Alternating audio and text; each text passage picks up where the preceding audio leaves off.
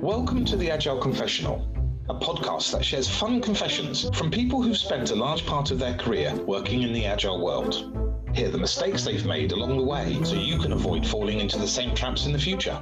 I'm your host, Giles Lindsay, CEO of Agile Delta Consulting. I'm the coach who absolves my guests of the sins made in the Agile world. It's time to listen in on the latest installment. Welcome to episode 12 of the Agile Confessional. Today's guest is Femi Odelusi. Hey, Femi. Hi, Giles. Thanks for having me here today. Femi is a chartered accountant by background, an Agile coach who helps individuals, teams, leadership, and organizations to be the best they can be. He has substantial experience in transformation journeys within the financial institutions, FinTech, and payment services space. He's a champion for workplace diversity, inclusion, and eradicating unconscious bias. Femi, shall we begin? Yes, please, Coach. Forgive me, Coach, for I have sinned. And what Agile sin would you like to confess? Coach, I would like to confess the Agile sin of making teams take on more story points than they could deliver. Well, Coach, believe it or not, I coerced, actually, in actual fact, I should say, it more or less bullied my team to take on more than their capacity when I was working with this delivery-focused organization. The thing about it, Coach, is that I put them in a position where they had to work overtime, which included evenings.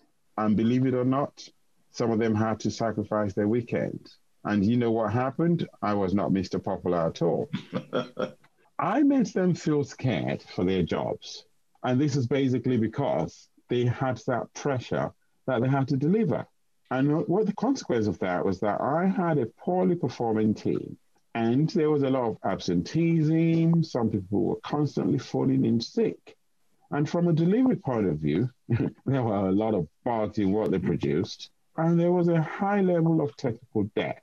Now, there was even some occasion that a couple of the team members left the organization. Now, I'm not saying they left because of the situation that put them in, but it was a strange coincidence. And what came out of it really was the fact that they were worse off than when they were working at their normal capacity.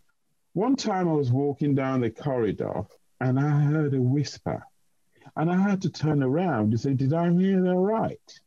And someone nodded. And guess what they said? They said, oh, here comes the King of Chaos. They branded me the King of Chaos. I could not believe it.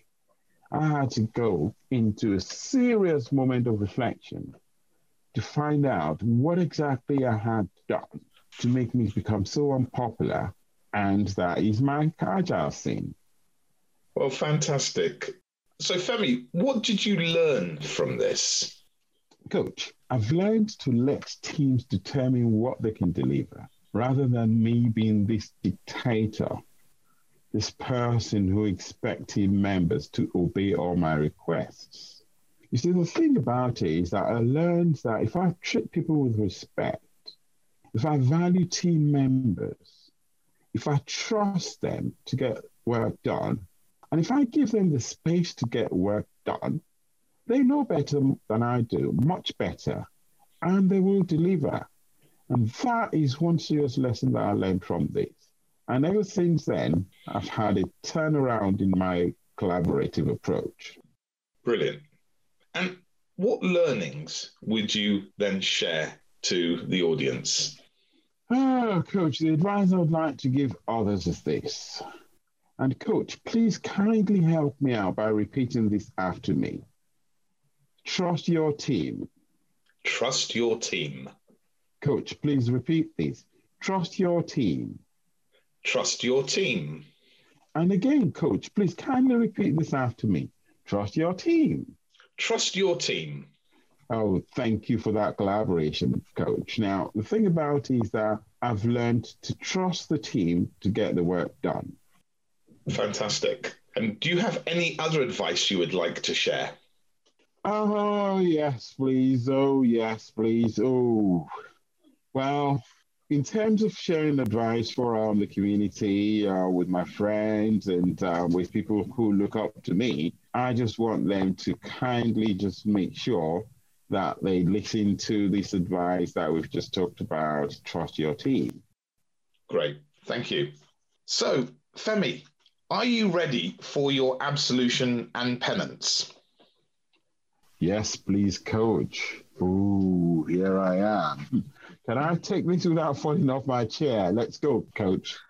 Femi, you're going to be very happy to hear that I absolve you of your agile sin and that your penance is going to be reading the updated Scrum Guide 2020 20 times. Ooh, that would be fun. Well, I now understand better how to value, trust, and respect the team.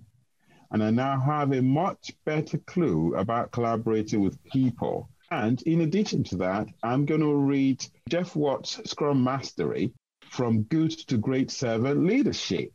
And that basically would get me on a high roller.